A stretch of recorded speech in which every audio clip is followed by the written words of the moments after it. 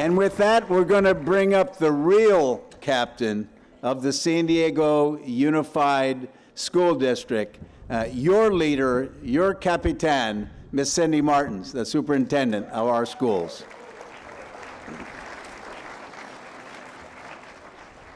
Thank you so much. What an honor to be up here to speak to all of you, because like he said, you are the future.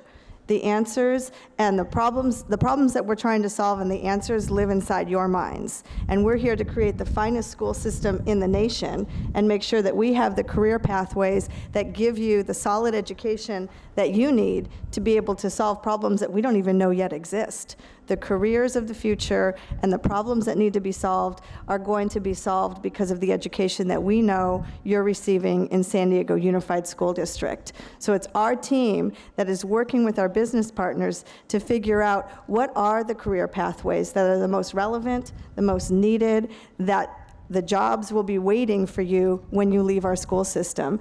We can't wait to see the inventions that you come up with. And our business partners want to tap into the minds of our students because we know that you have the creative solutions. An example was one of our business partners brought in a group of students and said, let's think about something that you want to create that you wished existed now that doesn't yet exist. Because the engineers actually know that it's students that will think of things that sometimes adults can't figure out yet. So they brought a group of kids in, and kids were saying, wouldn't it be cool if the bottom of our sneakers, the rubberized soles, could get energy from the ground that could charge my cell phone?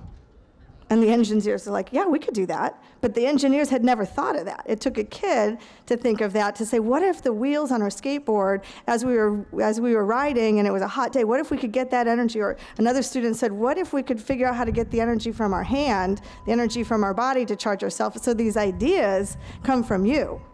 And with the right education and the right career pathways where you're learning the science behind these ideas, you can create those solutions. Or what if we're going to solve the drought in California, the issue around water and drought? And they're looking at a plant in India that is known to have the highest drought tolerance. They found a plant with the highest drought tolerance, and the students said, well, what if we can use a gene sequencing machine and isolate the gene from that plant and replicate it in other plants? Could we do something like that? It's that kind of creative thinking that happens in our STEAM pathways. So we're committed in San Diego Unified with our engineering pathways, our robotics pathways, the aeronautics pathways, the science pathways.